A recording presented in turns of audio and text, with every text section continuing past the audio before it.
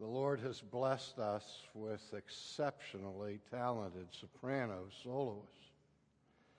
And, of course, one of the great highlights over the years has been Debbie DeBose. And she left our church to go with her husband for his first pastorate in Jacksonville a few years ago. And they snuck back into our congregation recently. And I said to Debbie, don't you ever do that again. If I would have known you were coming, we would have made sure that you would have to sing for your supper. And so we knew she was coming tonight, and so we just been blessed by that wonderful solo. Thank you wherever you went. There she is, Debbie. Did I see Diane Bickle out there tonight? Let me see. Yes. Do I remember duets from the Page School, Diane? Do you remember that, Debbie? Here's the deal. The next time, okay, you get a hold of Diane, and we want to recapture the glory of that. Is that okay with you, Diane? Thank you very much. I'm glad to hear it. Well, tonight we're going to continue with our study of the epistle to the Romans. You recall that last week I focused merely on 2 verses, really a verse and a half, as I've tried to retard the rapidity with which we are racing through this epistle. I think John Piper just finished his lecture series on Romans that took him either 6 or 8 years, I forget which. And also, I want to alert you that we're rapidly coming to the end of chapter 11.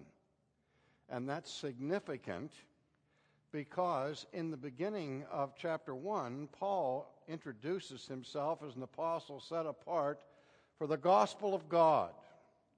And he introduces the concept of the gospel in the first chapter and spends 11 chapters unfolding the depths and the riches of the gospel of God, including justification by faith, including our sanctification by the assistance of the Holy Ghost, including the teaching on adoption, and then beginning in chapter 8 through 9 and 10 and 11, he's dealing with the difficult doctrine of election and predestination. And at the end of chapter 11, we find a very significant transition because chapter 12 shifts the focus from the theological content of the epistle to its practical application. And so I want to make this take as long as possible to finish chapter 11 because when it comes time to be practical, I'm at a complete loss. And so this evening, I'm going to see how much of this I can cover, but I'm going to begin at verse 27, really 26b, the quotation from the Psalm in Isaiah, and read through verse 36. Now, I don't know, through verse 35. I will not read verse 36. And let me tell you why. I'm saving verse 36 for next week because that deserves a full treatment. And I also want to give you a heads up about the last verse of Romans 11. A few months ago, Ligonier Ministry had its annual clergy conference, and one of our guest lecturers at that conference was Steve Lawson, a Baptist minister from Mobile, Alabama, and he is an outstanding expositor of the Word of God. And his first message at that seminar was on the last verse of Romans 11. And I mention it to you for this reason. It was beyond a doubt the finest treatment of that verse I'd have ever heard in my lifetime. And I say that by way of heads up because even though the tapes from that conference have not yet been finally edited and are not yet available in their final form, the text of that message is available on the internet. You can download it to your content. And those of you who want to be diligent students of Romans, I strongly recommend to you that you check out with Ligonier and see how you can get an opportunity to hear that message on the last verse of Romans 11 by Steve Lawson. Because I guarantee you that when I deal with it next week, I won't begin to be able to unpack the depth and riches of the content of that last verse the way Steve did in his message, and it was really extraordinary. So we'll leave that for the next time, and tonight we'll begin reading at verse 26b. The deliverer will come out of Zion, and I will ask the congregation to rise for the reading of the Word of God. Also, remember that I say we'll deal with that last verse next week. That presupposes that I get that far tonight, and we know that's not a certainty by any means. As it is written, the deliverer will come out of Zion. He will turn away ungodliness from Jacob. For this is my covenant with them when I take away their sins. Concerning the gospel, they are enemies for your sake, but concerning the election, they are beloved for the sake of the fathers. For the gifts and the calling of God are irrevocable. For as you were once disobedient to God, yet now have obtained mercy through their disobedience, even so these also have now been disobedient, that through the mercy shown you, that they also may obtain mercy. For God has committed them all to disobedience, that he might have mercy on all. Oh, the depths of the riches, both of the wisdom and knowledge of God. How unsearchable are his judgments, and his ways past finding out. For who has known the mind of the Lord? Or who has become his counselor? Or who has first given to him, and it shall be repaid to him? Again, dear friends, this is the word of Almighty God, breathed out by his Spirit, given to us for our instruction, for our edification, for our correction and reproof and training in righteousness. Please be seated. Let us pray. Again, our Father and our God, when we look into the magnificent depth of these things that you have been unfolding through your apostle, we are immediately stricken by the height of these things and how unqualified we are to grasp them in their fullness. But insofar as we are able, O God, stoop to our weakness and give to us an understanding of these marvelous things. For we ask it in Jesus' name. Amen. Last week I focused on the brief statement that blindness in part had happened to Israel until the fullness of Gentiles has come in, and so all Israel will be saved. Tonight we pick it up as it is written, the deliverer will come out of Zion, and he will turn away ungodliness from Jacob. For this is my covenant with them when I take away their sins. This is a compilation of more than one Old Testament text here, but the summary that is provided by the apostle gets to the heart of the matter that he has been teaching to the people at Rome. If you recall earlier on in our study, I mentioned the question that I hear all the time about Martin Luther, because in his latter years he wrote some very blistering criticisms against the Jews in Germany of his day, basically motivated by two considerations. One, because of their hostility towards the gospel that Luther was laboring so hard to proclaim in his homeland, and secondly, because of the bankers who were imposing burdensome and oppressive, usurious interest payments on the peasants of Germany, which provoked Luther's wrath, and some have seen the seeds of Hitler's anti-Semitism in that background of Luther. And so when people come to me and say, "You're always saying nice things about Martin Luther, what about his miserable treatment of the Jews in his blistering critiques in his later years?" And I say, well, it's hard to defend Luther for those things, but I then send them to earlier writings to Luther, where Luther says no Christian ever has the spiritual right to despise the Jews, because not only was Jesus a Jew, but salvation is of the Jews. And we must never forget that, as Paul has labored. We're the wild branch grafted on to the root of the tree. We have no intrinsic claim to the promises of God to his people in the Old Testament. Because the deliverer, that is the Messiah, the one who will redeem, comes not from the Gentile lands, he comes out of Zion. And one of the things that the Messiah will accomplish is this: he will turn away ungodliness from Jacob. That's part of the Old Testament prophecy. To turn away ungodliness from Jacob means from Israel.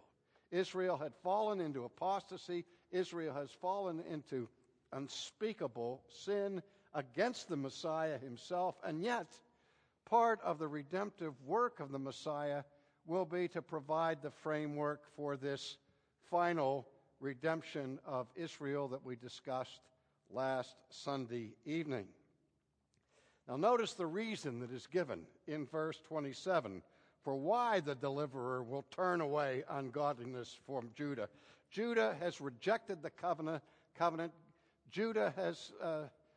Jacob has said no to God's yes in his promises of redemption. They have turned away into consistent disobedience, and God is going to turn them back. Why? Because he owes them a second chance? Not at all. Because of his covenant. Because of his promise. Because of his electing grace. For this is my covenant with them when I take away their sins. So now Paul begins to explain this to them. Concerning the gospel, they, that is, the Jews, are enemies for your sake.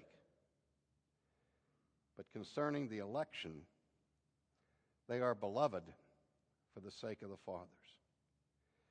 For the gifts and the calling of God are irrevocable. For as you were once disobedient to God, yet have now obtained mercy through their disobedience, even so these also have now been disobedient, that through the mercy shown you, they also may obtain mercy. For God has committed them all to disobedience, that he might have mercy on all. Now you notice that when Paul began this whole study or treatment of the plight of the Jews in chapter 8 and 9, he examined this question in light of the broader question of divine election. And when he talks about the final restoration of Israel after the age of the Gentiles that we looked at last week, he puts that in the context not only of the covenant promises, but also in the context of the doctrine of election. Now, two things I want us to catch at this point. The one reason that we can be absolutely certain that God is not finished with the Jews, and that God, after the fullness of the Gentiles be completed, as Paul mentioned in our treatment last week, that then he's going to turn his attention once more to his kinsman according to the flesh, Israel. We know that that is true and that it will happen because God has predicted that it would happen. And whatever God says will happen in the future must necessarily come to pass. Now, the next question is this: how does God know what will happen eventually with the Jews? How does God know what's going to happen tomorrow? To you or to me or to anyone else? How can God ever, through his prophets or through his Son, predict future events? You know, the open theist movement, which is penetrating the Christian world today with all of its ungodliness, says that God does not know and cannot know the future choices of human beings. So that God's future knowledge is limited by human free will, and even God's knowledge has a finite limit. He is not really omniscient, and he certainly lacks the foreknowledge of human choices in the future. Okay, they say that, they deny the orthodox and biblical doctrine of God. We understand that, but the question now is, from our perspective, how does God know what's going to happen? How does he know what people will choose tomorrow?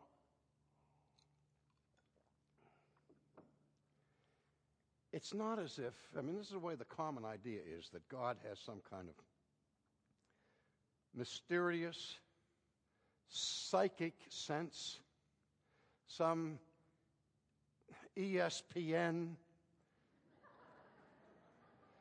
thank you, about the future, whereby he somehow can peer down through the corridor of time and see what no one can see from our vantage point.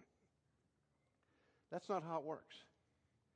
The reason why God knows what's going to happen tomorrow before it happens is because he has ordained it.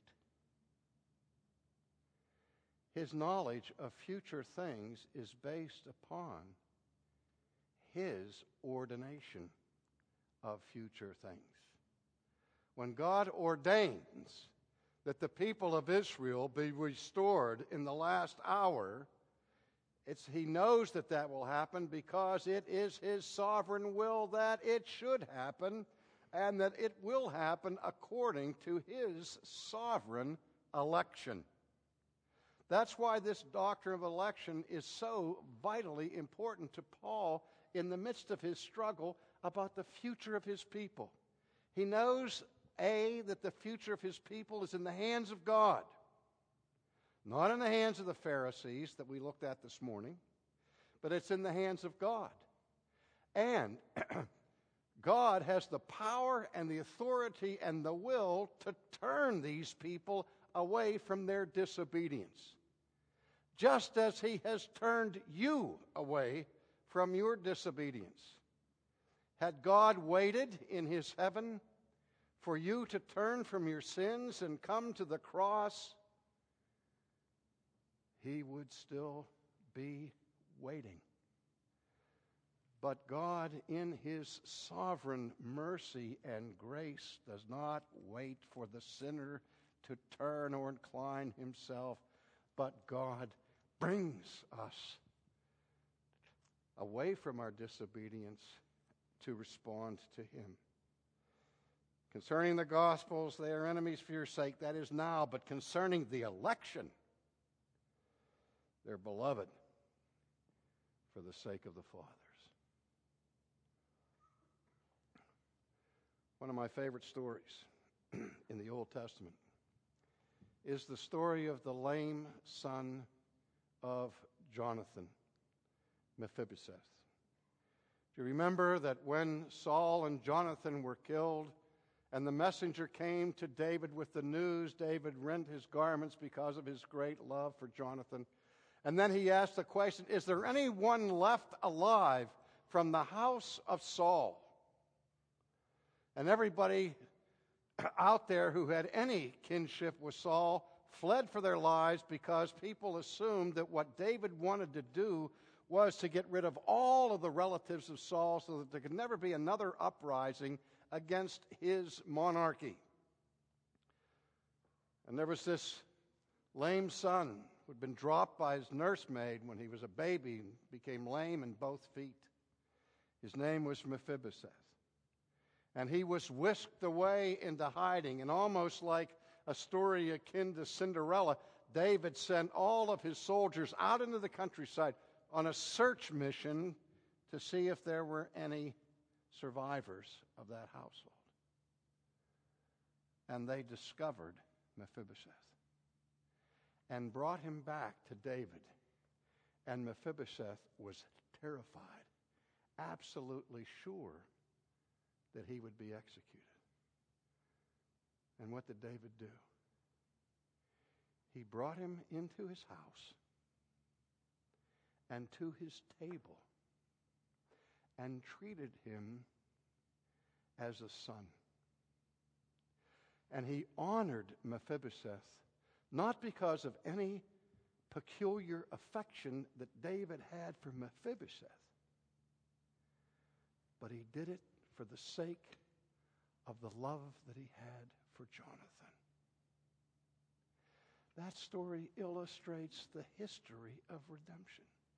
The only reason that you and I are included in the kingdom of God is out of respect for God's love for his Son.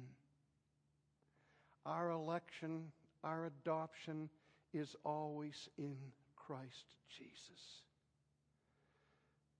And now Paul says, from God's perspective, because of the election, because of the fathers, because of Abraham, because of Isaac, because of Jacob, and the promises that God made to them as the patriarchs of Israel in their seed, because of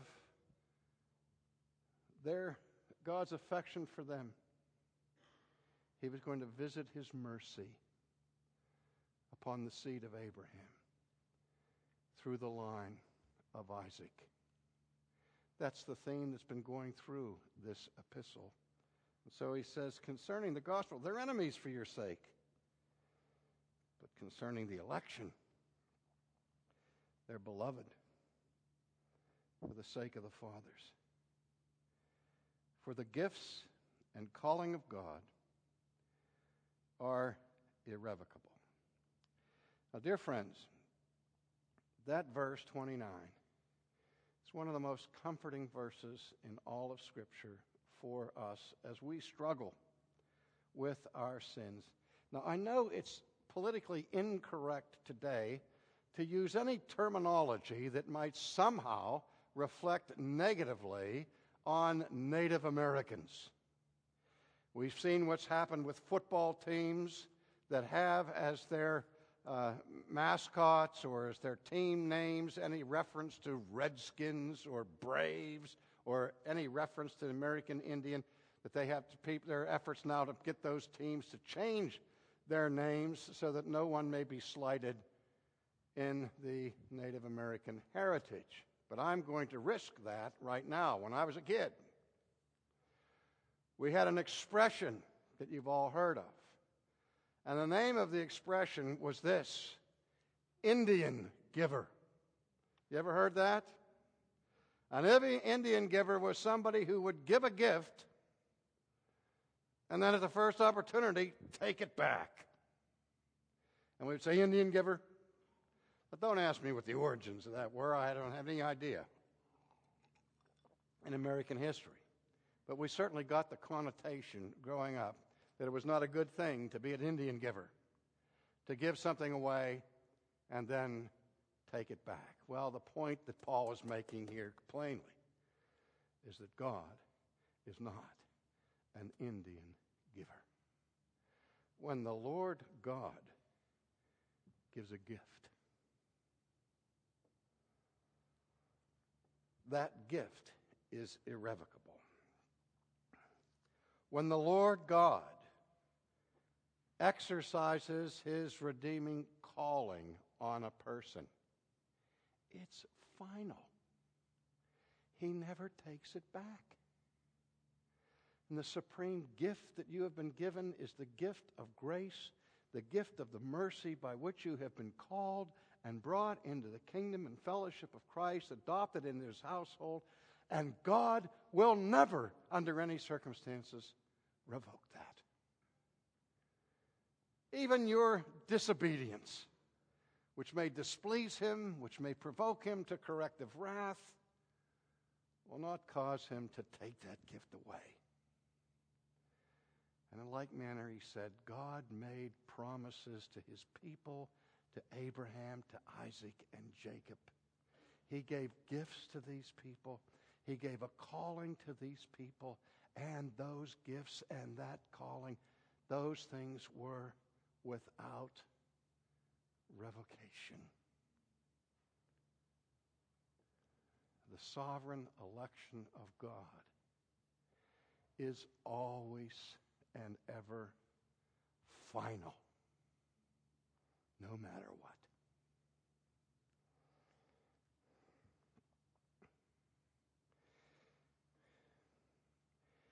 He reminds us again, you were once disobedient to God, yet now have obtained mercy through their disobedience. Paul's labored this point, hasn't he? Even these also have now been disobedient, that through the mercy shown to you, they may also obtain mercy. God gave gifts to the nation of Israel. They became disobedient, and through their disobedience, our mercy was received. And now through our mercy, God is going to work again to bring forth His mercy on those who were once disobedient. And going back up to verse 26b, He will turn away ungodliness from Jacob. He will say no to their sin and overcome it for the sake of His redemptive plan. Even so, these also have now been disobedient, that through the mercy shown you, they also may obtain mercy.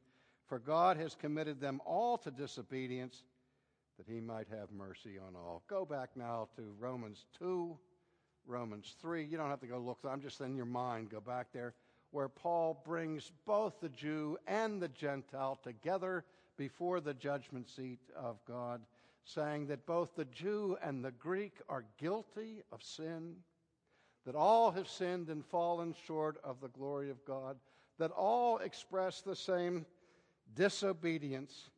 And now, he says, God has committed them all to disobedience, that He might have mercy to them all. To the Jew first, and then to the Greek. Now let me get to the next portion. How does Paul respond to these things? Throughout this epistle, as we've seen on countless occasions, Paul asks the reader rhetorical questions. What shall we say then? Is there unrighteousness with God? What shall we say about this? What shall we say about that? And then he gives his answer. Now he does not follow this extraordinary affirmation with a new rhetorical question. Instead, he responds with a sigh, with a holy groan, the first word of which is the word, oh. I mean, when you read this carefully, the text is almost palpable. You can read beyond the lines that the apostle have read, and you can see how bare are his emotions as he pens these words that mean so much to him out of his profound concern for his kinsmen according to the flesh, Israel. And now when he sets forth the promise of God for a final restoration of his people, his soul groans in passion. Oh. And what follows from the oh is doxology. Remember I said earlier to you that my professor in Holland, on one occasion in the classroom, said, "Gentlemen, all sound theology begins and ends with doxology." It's the fear of the Lord, the reverence for God, the heartfelt sense of worship that is the beginning of wisdom. I've also told you that lesson 1 in systematic theology deals with the incomprehensibility of God. That sense in which God, in His fullness of His essence, of His glory, so far transcends the human ability to sound its depths, that we are left in a state of awe before Him. It's not that we're into a mystery religion where the things of God are unintelligible. What God reveals to us, we can grasp to a certain degree. But the axiom that was so central to the teaching of John Calvin was the axiom, finitum non capax infinitum. The finite cannot contain or grasp the fullness of the infinite. Even in heaven, when we're no longer looking through the glass darkly, when we're there basking in the refulgent glory of God, the unveiled majesty of Him in His presence, even then, dear friends, we will not have an exhaustive knowledge of the Creator. Eternity is not long enough for the creature to come to a comprehensive knowledge of God. Because even in eternity, we will be creatures, and as creatures, finite, and still be subject to Calvin's axiom, finitum non capax infinitum. Never in this world or the next will the finite be able fully to contain or to grasp the infinite. And so as we stand in wonder and awe before what God has revealed of Himself to us in His Word, we are moved to doxology. As the apostle writes, "Oh," he says, "the depth. The depth. The depth is so deep, we cannot plumb it." If you've ever been into the deeper parts of water, to the center of the ocean, away from the shallow water, when you can use a glass-bottomed boat and skim across the surface and look down and see all the marvelous variant-colored fish that are there. But go into the depths and the water becomes murky, inky. There are fish that survive at the bottom of the ocean where the sunlight never, ever penetrates. We can't see them. Our vision into the murky depths is limited to the shallows. And now Paul is contemplating not the shallow water of God, but the infinite depths of His being. And that's why he groans, "Oh, the depth of the riches."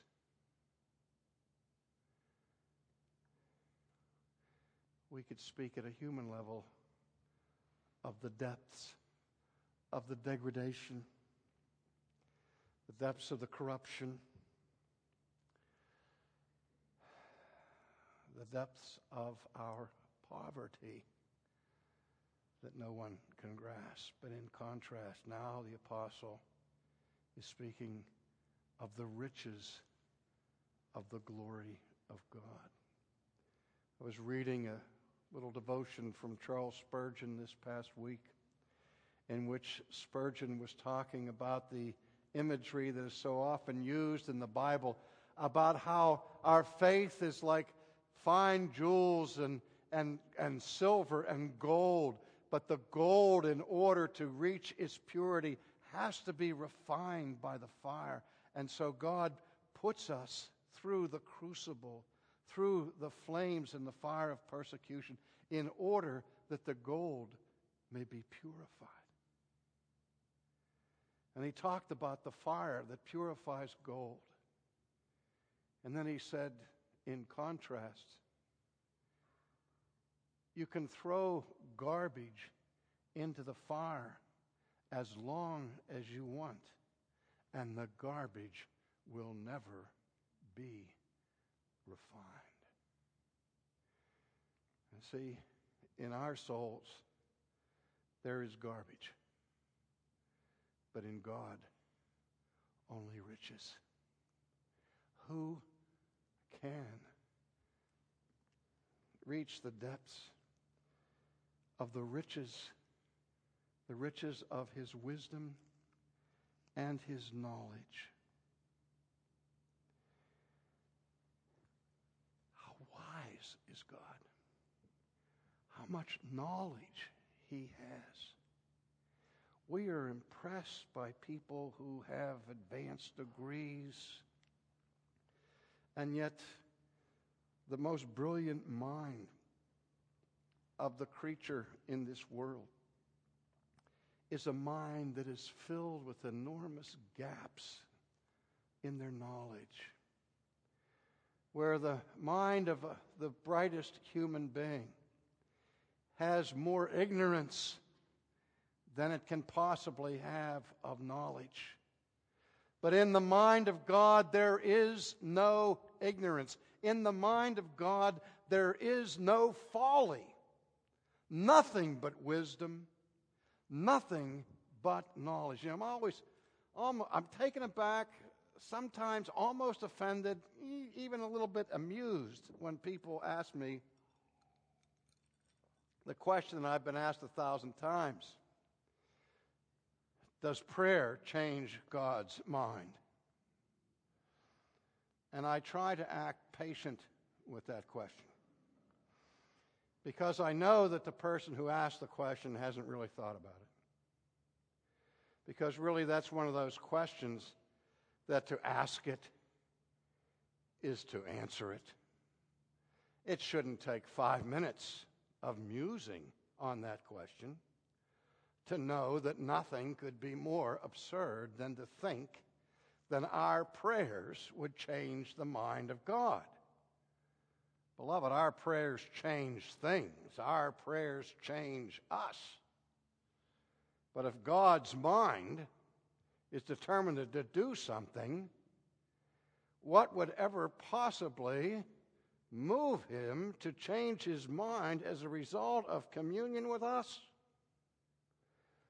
Could I give him knowledge that he didn't have before I pray? God, I know you intend to do this thing over here, but I don't think you've considered fully the consequences. Let me try to show you what will happen if you do that. And then God says, oh, thank you very much for your instruction. I didn't know that those consequences were there. No human prayer has ever added a subatomic particle of knowledge to the mind of an infinite God. But consider something even worse, where we think that we will change God's mind because God's intentions are somehow either foolish or, even worse, evil, until we give him the benefit of our counsel.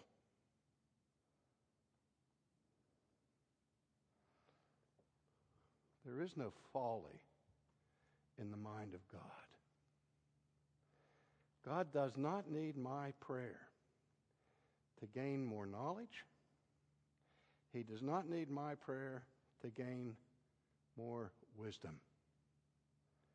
What happens in my prayer is that God gains more affection and more reverence from me as I bow before him.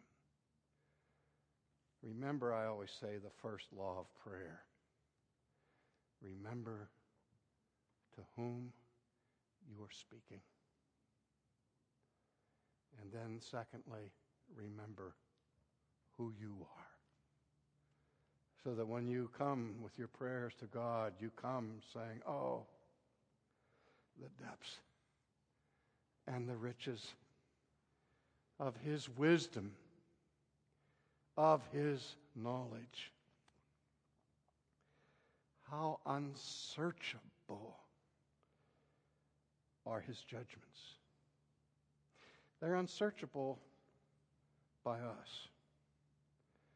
And one of the things I love about the teaching of the apostle to the Corinthians is that he tells us of the Spirit who searches all things of God. And that's easily misunderstood because some people think, oh, well, even the Spirit is searching, groping in the darkness of the Father, trying to figure out what the Father is up to. No, when Paul speaks of the Spirit searching the things of God, the Spirit is not searching for his information. He is putting a searchlight on the things of God to illumine them for our understanding.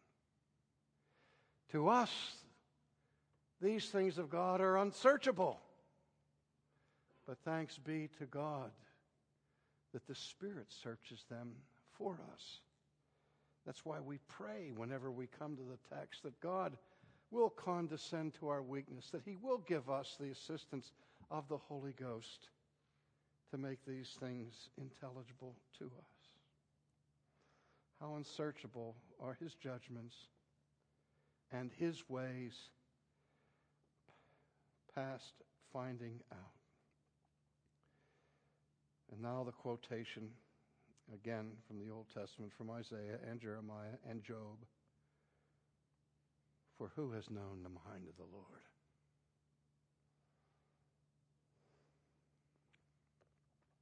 Has anybody ever questioned your motives of things? Of course they have. So I say, I know why you did that. You did that for X, Y, or Z.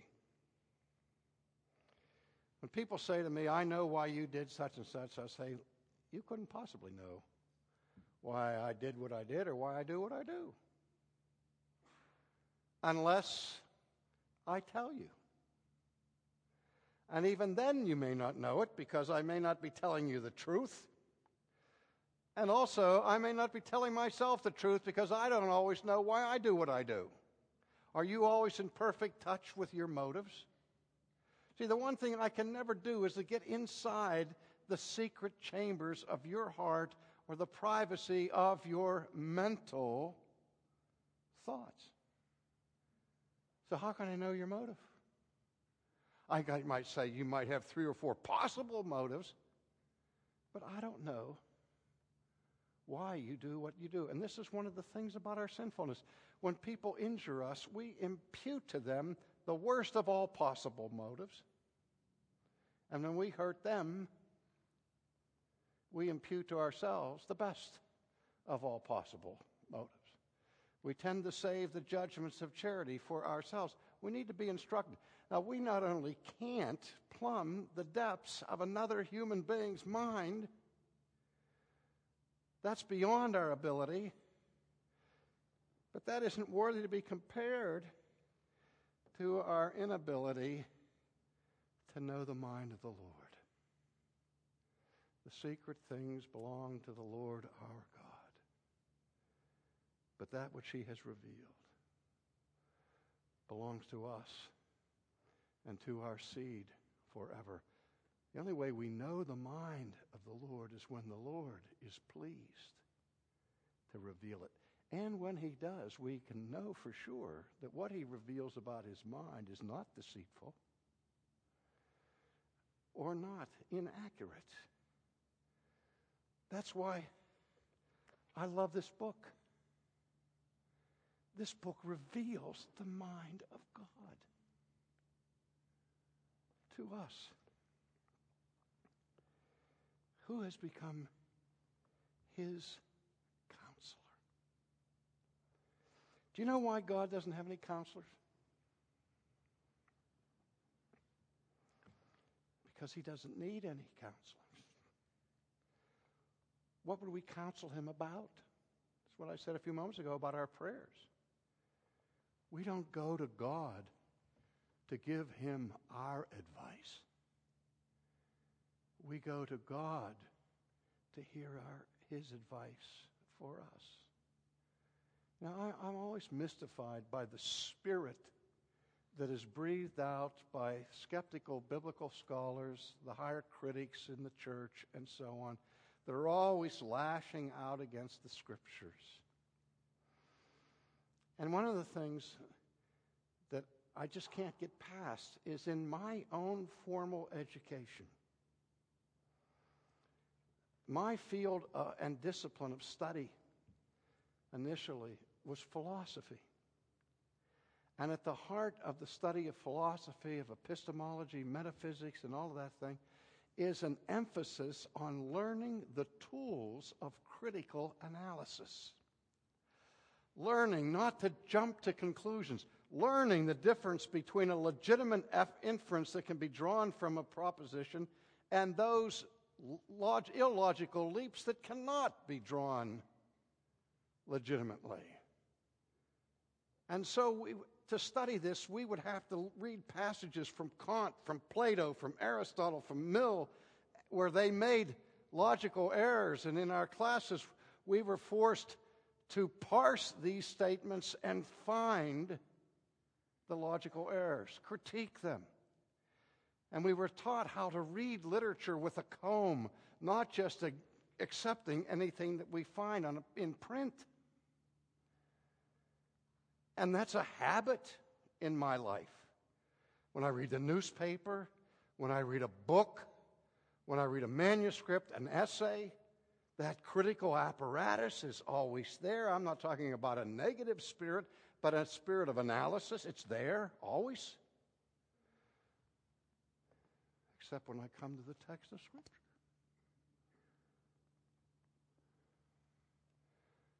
When I come to the Scripture, I realize that it's the Scripture that's criticizing me. I'm not criticizing it. And my only analysis there is to examine what it says. And then examine my own heart for my nonconformity to it. Because you can't improve on God. We're not qualified to be his counselor. Or who has first given to him so that it shall be repaid to him? Huh? We need to understand that. Every good and perfect gift comes from above. And when God gives you a gift, it's not because he's paying you back for what you gave to him. What can you give to him that he doesn't already have? We struggle in this world about finding gifts for the man who has everything, or the woman who has everything. What can you give to God that he doesn't already own? No, that's the marvel of his grace. That's the marvel of election. He's not repaying a debt. But the gift of his grace is given freely from the abundance of his mercy and of his love. It's doxology, where Paul is praising the glory of God, which by God's grace brings us to the last verse of this chapter, which by his further grace we will look at next week. And I do hope that some of you will take me up on my suggestion and get a hold of that message by Steve Lawson. Let's pray.